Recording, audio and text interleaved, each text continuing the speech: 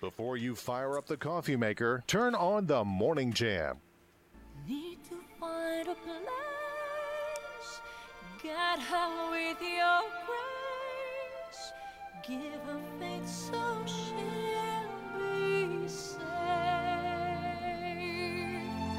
lead her to a place, get her with your grace, to a place where she'll be safe. Celine Dion and a song called A Mother's Prayer. And whenever I think of our next guest, this is a song that I think of. It immediately comes to mind. This morning, we are welcoming author Marcy Jones, who is the author of Shattering. Good morning, Marcy. Good morning. How are you this morning? Doing very well, and we're so Good. glad that you joined us this morning. There was a lot of mother's prayers going up, and still are in your life, isn't there? Yes. The book is called Shattering. I was honored to be able to do the audio version of that book for you. One of the descriptors in your book says that it's written from a mother's heart. Marcy doesn't sugarcoat the effects of drug abuse and mental illness, tackling it head on. The shame, seclusion that accompanies the life-changing diagnosis, infused with grace and mercy. Shattering offers hope to those who face challenges that seem insurmountable. Yeah. Well, that's I didn't sugarcoat it. No, I know you didn't, because I read the book cover to cover. It is a painful book, but there is a lot of hope in that book. Let's start at the beginning. Let's start telling the story of Hunter, and when Hunter first came into the world, beautiful baby boy. Yes, he was. He was our second son. He was my bald-headed baby. He's a redhead, and you know what? Redheads don't always have a lot of hair. Not when they're born, right? No. But he was very smart. He still is extremely smart. He was a very good student. He was a kind child. He was vice president of the CA in high school. He was captain of the wrestling team. He had a very high GPA. He went to the governor's school. He went on, what we thought was a normal, typical teen. Went to Virginia Tech and seemed to do well until after his sophomore year. And then things got a little iffy, and when your children go away to college, you don't see them as often. So Sure. you're going, well, maybe this is typical. Maybe this is where he is now in his life. Marcy, let me ask you this. First of all, I think it's important to say that many times people who deal with mental illnesses are very brilliant people, almost exceedingly brilliant in some ways. Not always, but many times. Now, what did you see? So when he was little, you saw no red flags at all? None. We were one of the families where we did not. Okay. And in the last several years, I have come in contact with more than a few families whose teenage children, mainly boys, have already shown the signs with bipolar or schizophrenia. But we were very blessed to have what I consider a normal. If teens are normal, up to normal. college. Right. So this can happen. This can happen at any stage in life. So it can. So it was more difficult because you were not there to see him day to day, because many of the red flags are red flags that you see how their behavior changes drastically. Like for example, their sleep patterns. You have no way of knowing what his sleep patterns are. He doesn't live at home anymore. Right. So what was the first clue that something was wrong? Honestly, it was one of the biggest clues when we look in retrospect was the fact that he couldn't finish college. Okay. He went there 5 years, and he didn't. But again, that's not unusual. Some people are overwhelmed by college, right? Right. Right, and he worked during college. He actually took care of a man who had Alzheimer's, Okay. but he had a lot going. So, like I said, in retrospect, we're looking back and going, yeah, that was probably a good clue. And then Because he did well said, in high school, and then his grades and things suffered. His concentration suffered when he got into college. Exactly. Okay. Exactly. So he was 5 years at Tech. Mm-hmm. He did not graduate. No. Okay. No. And Got a lot of credits, though. oh yeah, I'll bet he does. So Yeah. that was frustrating, I'm sure, as a parent. It was. It was. And I think for Disappointing. him it was. Sure. Because he's one who was a finisher. We have people who start things and finish and people who start things and don't. And he was one who started things and finished. And this is something he did not finish. So for him, and he eventually, said, hey, I'm going to Oregon. I'm going to Hawaii. And so when you talk about when we really first knew something was wrong was when we got that call from Hawaii that said that he had a psychotic break and that he was in the hospital there. And that was a shock because, like I said, we weren't around. We didn't see a lot of these signals that something was going on that was totally off the spectrum. So he's in Hawaii. What is he doing in Hawaii? He is our organic farmer. He was then. He is now. He's also a computer person. Loves anything to do with computers. He can fix them. He can tell you what's going on with them. But he moved to Hawaii. He came in contact with a really great guy. His name's Dr. Charlie Brown, who has an organic coffee farm out there. And Okay. Hunter worked with him, and he also worked in keeping bees. And so he was out there, and he enjoyed it. He'd call us every once in a while. But at that point in time, it was quite expensive to do long-distance calls. Right. So we didn't hear from him often, but we did hear from him. And when we heard from him, he sounded great. He was loving life. He was. Now, you talk about in your book about the drug abuse. When did the drug abuse start? I'm going to say college. Okay. I truly, and we've talked about it, and it doesn't sound like from what he said, and actually we just had a recent conversation about it this past week with drug use and drug abuse and what he was doing, and he said his primary drug of choice was marijuana.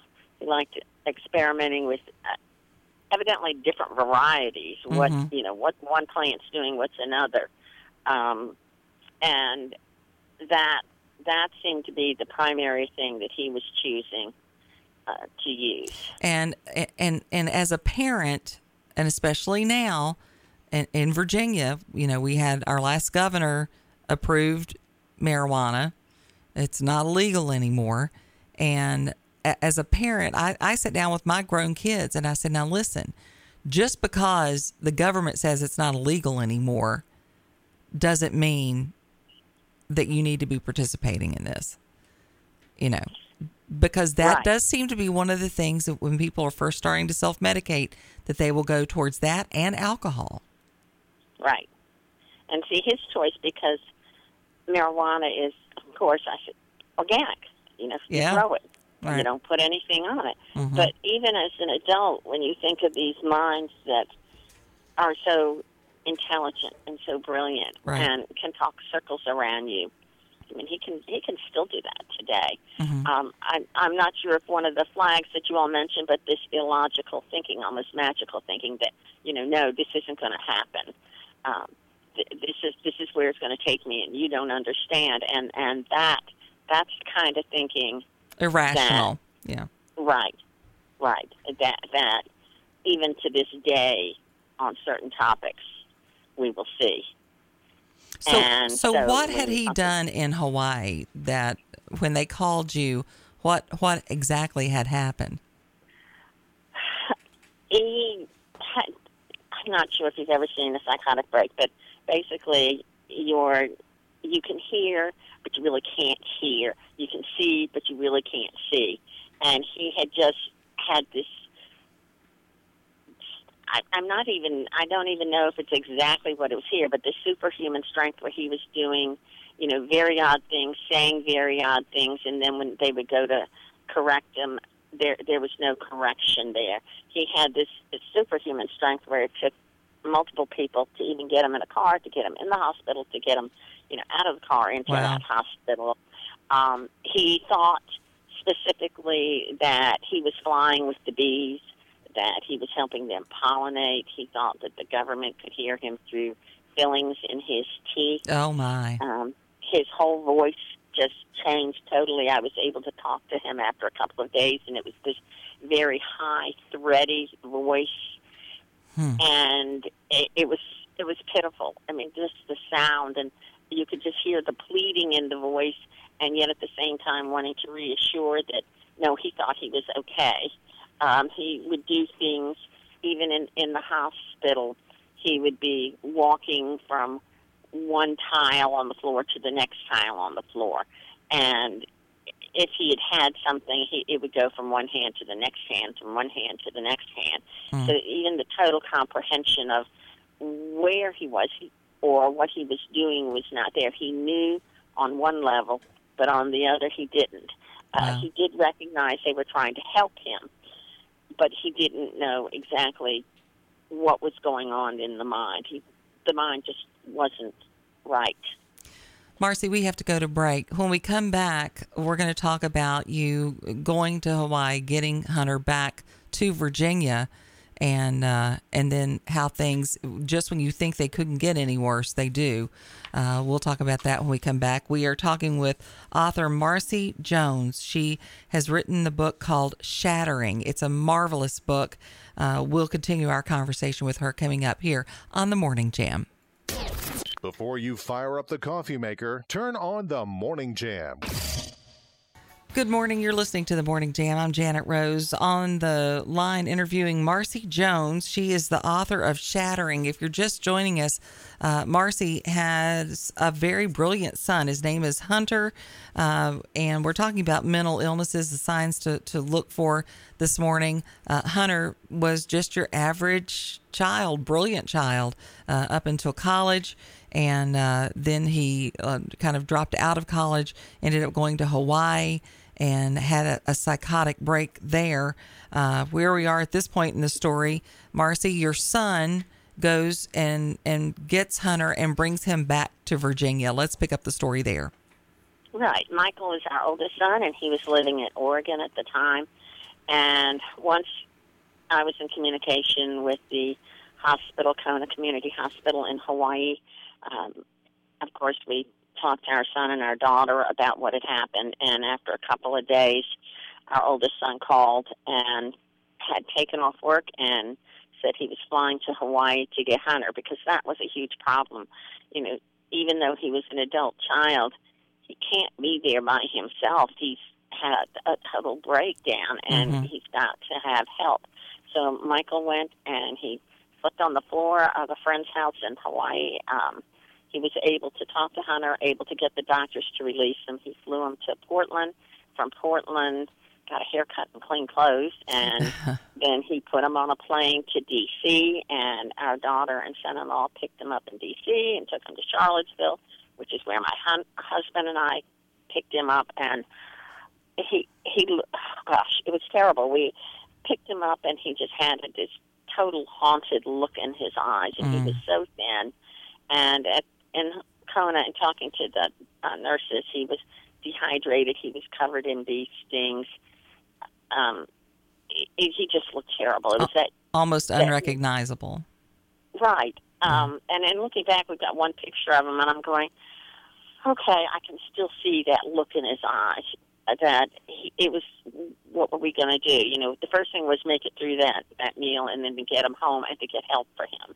Right. And so we did. We got him home and started looking for help. And at that point in time, help for mental illness was not easy.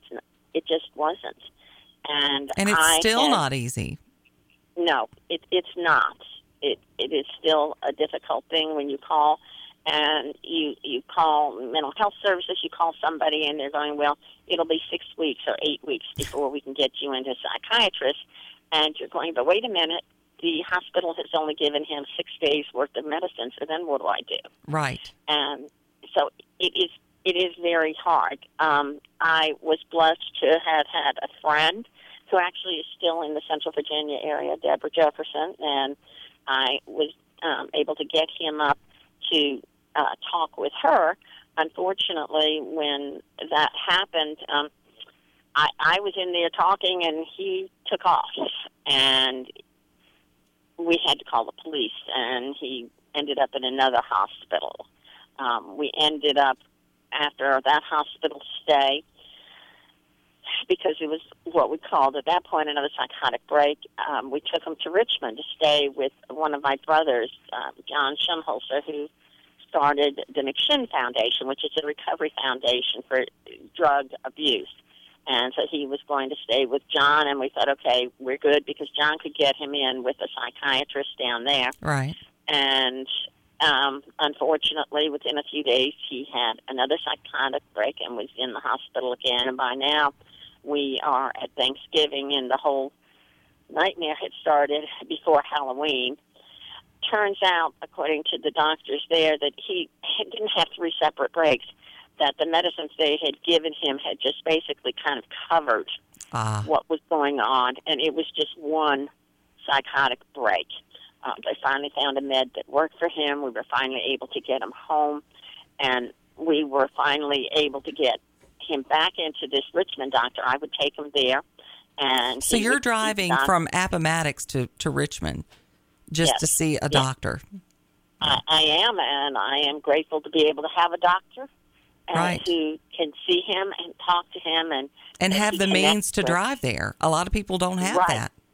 Exactly right. And at that point, Hunter was willing to go, and that's the big thing when you're dealing with people that you love who have a mental illness, who are going, no, there's nothing wrong with me. I don't need help. I'm not going. And right. You might be able to take a child and put a child in the car, but that adult child, you cannot. Sure. So for him to be able to be willing to go was a big deal. godsend. Yeah. Yeah. It really was. So you had quite the roller coaster there for a while. We did. And it seemed like you were on the road to recovery. We were, and honestly, I would have said we were, although in the back of your mind, you're always waiting, when is this going to happen again? Right. Because, we lived with him taking these powerful drugs, and we saw what they did to him, and, we couldn't get help. We couldn't get disability. He didn't even qualify, even though at that point he was shuffling. He couldn't walk, this young 27-year-old.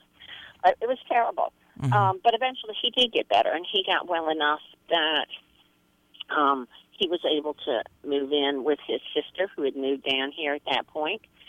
But then at one point, as he was living with her, she knocked on our door one morning very early, and the first words, bless her heart, she said, he's okay now. And he had an episode where he had climbed out the bedroom window. He was in the upstairs room at her house and stayed out all night, and he had not a stitch of clothing on, and he stood in front of a large oak tree until the sun came up, and then something clicked in the mind, and he knocked on her window to get in. Wow.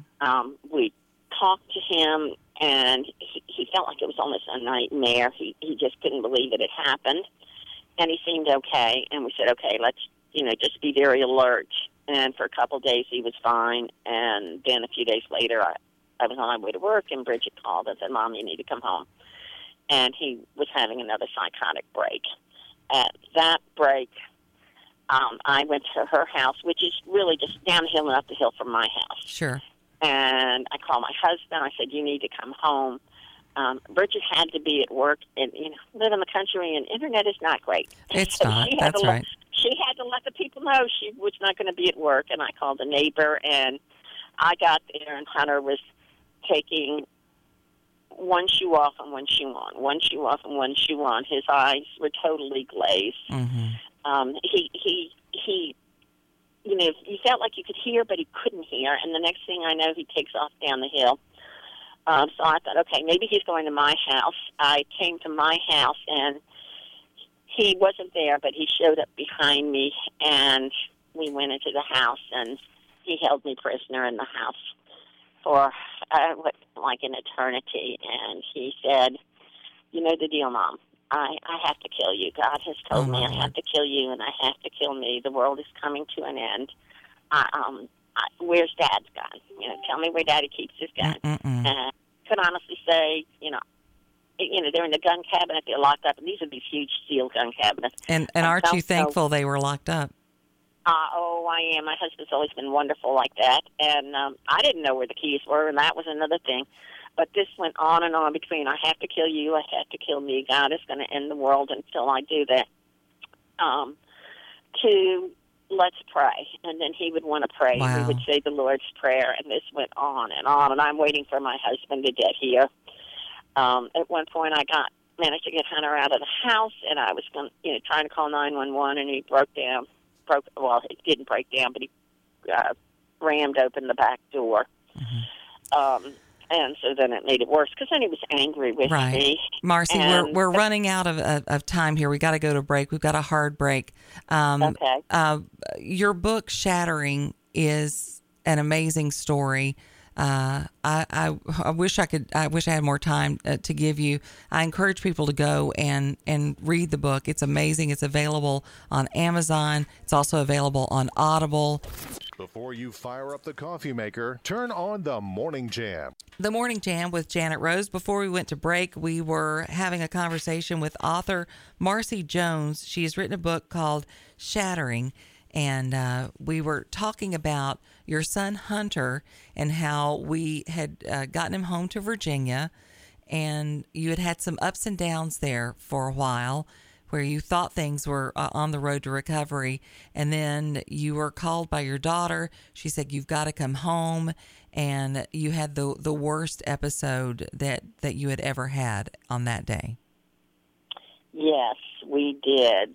And he ended up in a mental hospital again, this time in Augusta County, and we were able to see a wonderful doctor, and he spent probably about 10 days there.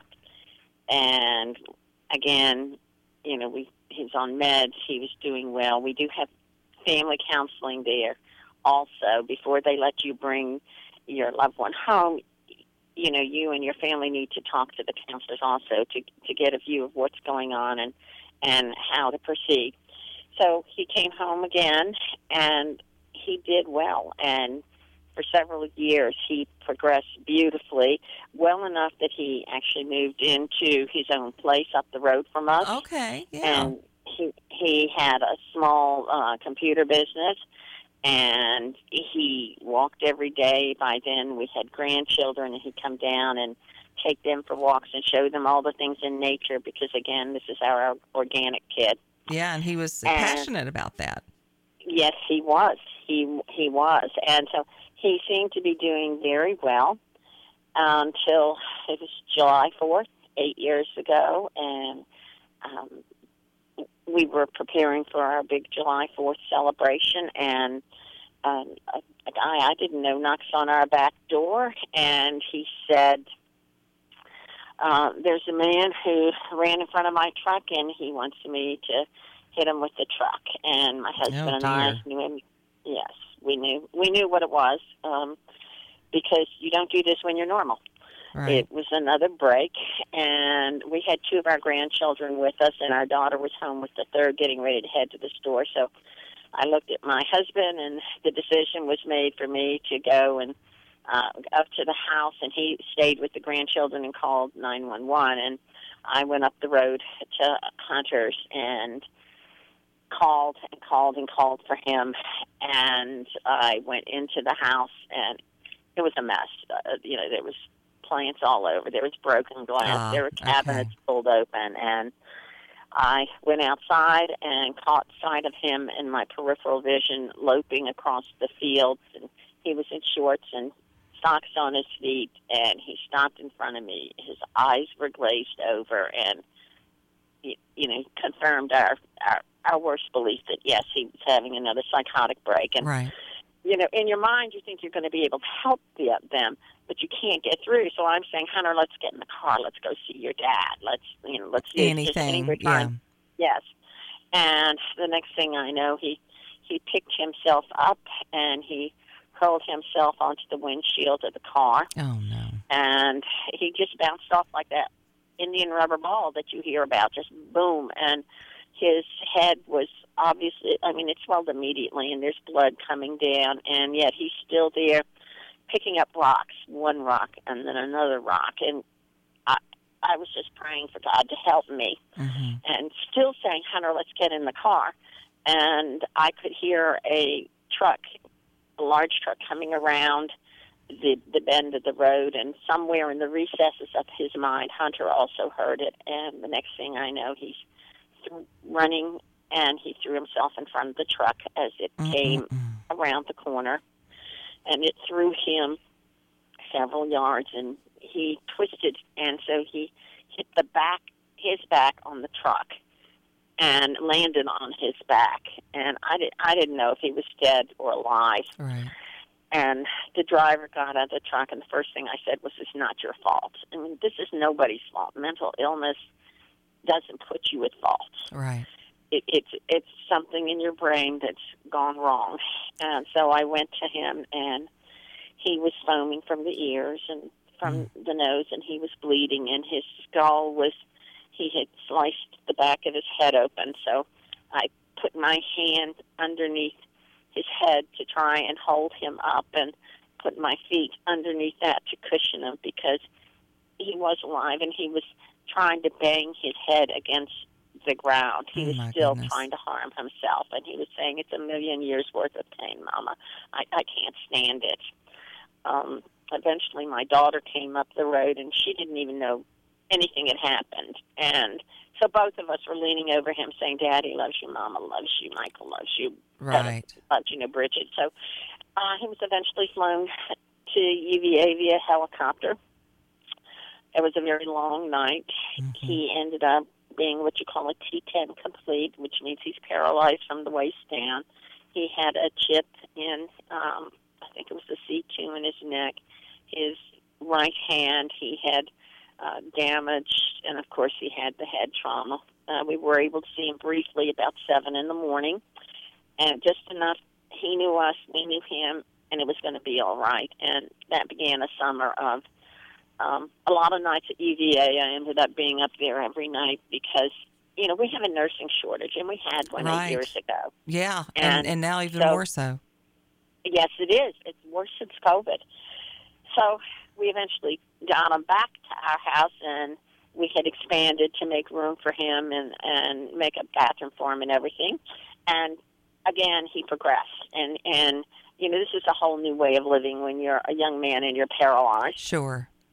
And but he did for himself. He liked to cook for himself. He did his laundry, everything he did. And eventually, he's chomping at the bit again. I can't stay here. I'm an adult. I can't be with you all.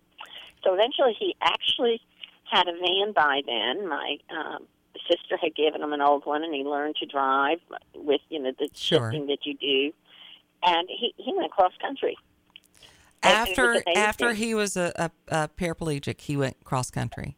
He went cross country. He said, "I might only make it to Lynchburg. I don't know." But he mapped it out. He had a tire iron. That was his protection. Oh, my word. And so he would tell us, and he would text us when he could, and we had a map of where it would be. He made it all the way out to Oregon. Okay. He left. Which his brother, that's where his brother is? His brother was there, and he did see him, but he wanted to do this on his own. This was, his shot at independence. Okay. Well, 1 month turned into 2 months, turned into 9 months, and it's December, and he's basically living a homeless life 3,000 miles away, and it just couldn't go on. So, again, his brother stepped in and said, "You've got to go home. You can't live like this. You are homeless. Look at your living conditions. This is not safe." And he eventually convinced him to come back home. So we had our children home for the first time in years at Christmas. But he still didn't want to live with us. He wanted to live in this van. Okay. So eventually we we figured out living conditions, like a tiny home for him at my daughter's, because that was okay. Yes, you can live at your sister's, but not at your mom and dad's. Even though it's like I said, down the hill and up the hill, but it worked out and it did well, and he seemed to be doing well until he wasn't. Right. And I guess then, the story here, Marcy, that people need to understand is, if this happens to you, there's no magic fix. No. For it. There is no magic fix. It's not going to get better on its own. No, you take medicine and that helps, but it makes you. It doesn't. The meds don't always make you feel right. Hunter is he's not compliant with his meds. He doesn't like them. He doesn't like the way they feel. Right.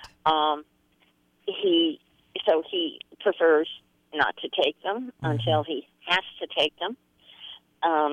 He's had 2 more psychotic breaks. One was induced because he had sepsis, because he had a severe UTI, and when you're paralyzed, you can't tell if you have a UTI. Right. That sent him into sepsis, which sent him into a psychotic break. And this was in the middle of COVID, and you know what? You can't be in the hospital when you're in the middle of COVID. So here is a guy who's mentally ill in the middle of a psychotic break, all alone, paralyzed in a hospital, and all the COVID's going on around you. And that was a terrible time. So he spent time at Lynchburg General, then he was over at Virginia Baptist, and eventually he got to come home again. And he got better. He was okay for a while, and then he started talking again. I've got to get out of here. I can't stay here. I can't be here. And we're going, no, you need to stay here. You can see the paranoia slipping in. You can see the mania slipping in, where everything is very fast talking. The eyes get a look about him. He's talking about things that in our rational minds we understand this isn't going to work. But in that irrational state, it makes perfect sense to them. One morning, several days before Christmas, we got up and Bridget went to check on him, and he wasn't there. He was gone. He had not taken his shoes. He'd taken next to nothing, no blankets. Just decided he was going to go, and he goes. He did. Yeah. And he texted that evening. This is about the 20th of December 2 years ago, and he was down at the Florida-Georgia line. Wow. Right. And so he had made it that far. I contacted our sheriff's department because they can put out an alert for a well person check, especially given the mental illness history. That's documented, yeah. Right. And we got all of that through. The officers here at Appomattox were wonderful, and I was able to get that put through, but before they could even put it in place, we got a call from the Orlando hospital, and he had been hospitalized. He'd been picked up as a John Doe. Okay. And somebody had seen him in the middle of a road. He was banging his head against the road. Right. And, again, he ended up in the hospital. He ended up in a mental facility down there. So let me ask you this, Marcy, and we want to encourage everybody to check out Marcy's book. You can find it on Amazon or anywhere you can buy books. It's called Shattering, Shattering. It's also on Audible, because I had the pleasure of voicing that for you. But what is the first step if there's someone out there who has someone in their family that they believe is on the verge of having a psychotic break? Where is the first place they should go for help? You need to get them to a doctor. It's my understanding, and I don't have all the details, but I believe Lynchburg General has set up some kind of a special mental health clinic or service, and it's recent. Mm-hmm. And it's recent enough that, like I said, I have not even gotten all the information on it, but I believe that if you called, they would be able to put you in touch with who you need to see. They do have a And, psychiatric consultation and liaison service. Okay. That's 24 hours. Right, and that would be, I mean, if it's an emergency, you can't wait because Right. you don't know how fast they're going to go from seemingly normal to boom Sure. over the end. Sure. And it can be very frightening, and that's the thing to understand. You need to stay calm because your panic isn't going to help the person. No, that is energy having just this gets break. conveyed on. Right. Yeah. So you need to understand that their mind is broken, and you need to keep your mind about you. I tell everybody to pray. I am a praying person, and prayer is what gets us through everything. So call for help. If you have a doctor who is aware of the situation, call a doctor. Hunter actually likes a lady who's a PA down in Farmville, and he has said, if I get desperate and you can't do anything else, call her. I will see her. So we've held him to that, and we have been in contact with her when we felt that we needed to. So that person with the mental illness needs to have somebody they feel comfortable with, that they'll go with. Because what we found is that there are times he says, yes, I have a mental illness, and then there are times he's going, it's not me, it's you all. You know? Right. That's right. He'll say, you think I'm the crazy one, but y'all are the crazy ones. And sometimes he's so brilliant, you're like, well, maybe he's right. I don't know. Right. Right. And look at the world around us. Oh, I know, girl. It's just amazing. Yeah. And sometimes you can't discount what they're saying. Sure. Because it's been proven true. And there's some brilliance in there, for sure. Yes. Yeah. Yes, there is. So you need to get help, and you need to get help for you, too. And that's the thing is, I know people have said there's not as much of a stigma today, but there's definitely a stigma. Oh, there absolutely is. Yes. And people don't want to talk about it. Once I talk, because I do talk, I go to Central College of Nursing, and I've gone to Liberty University, and I've gone to churches, and I share our story because I think it's important that you know that even quote-unquote normal-looking families have things that happen in them. And you're not alone. I mean, that's the thing. You didn't do anything wrong. You didn't, take a Tylenol that when you carry that baby because I see people blaming themselves. I've seen that before, especially with parents. Right. What did I do wrong? Why didn't I see it sooner? That kind of thing. Right. And we do it's why didn't I see it sooner? I think that eats at you, and yet it's not in the parenting manual. This is not in it. They don't say, "Hey, guess what? 1 in 4 Americans now have a mental illness, and you need to prepare yourself." Because number one, none of us ever want this. And my daughter and I have talked over and over. We would never, ever wish a severe mental illness like this on even our worst enemy. Right. It is so difficult for the person. It is challenging for the family, and you have to be living your life. You know, you can't just hide it. So we share because we want to help people who haven't experienced this to know that it's okay, that we're doing all we can do, and we also want people who are living this to know that there is hope, that there is a way. And I still get letters from usually mamas or sisters that, let me tell you what's going on. And they're glad to see that at least somebody will step forward and say, this is what it's like. And, yes, there are a lot of days that are just perfectly normal, and then there are those days that are not. Right. Well, we thank you so much for sharing your story here with us on the Morning Jam. And we just wish you and your family and Hunter, just everybody, all the best. And just stay strong as you continue this journey with him. Thank you. And thank you so much for your willingness to help us share this story. I truly appreciate it. Oh, you are most welcome. And we're glad that you're doing the work that you're doing. So thanks again for joining us. All right. Thank you. Bye-bye. Bye.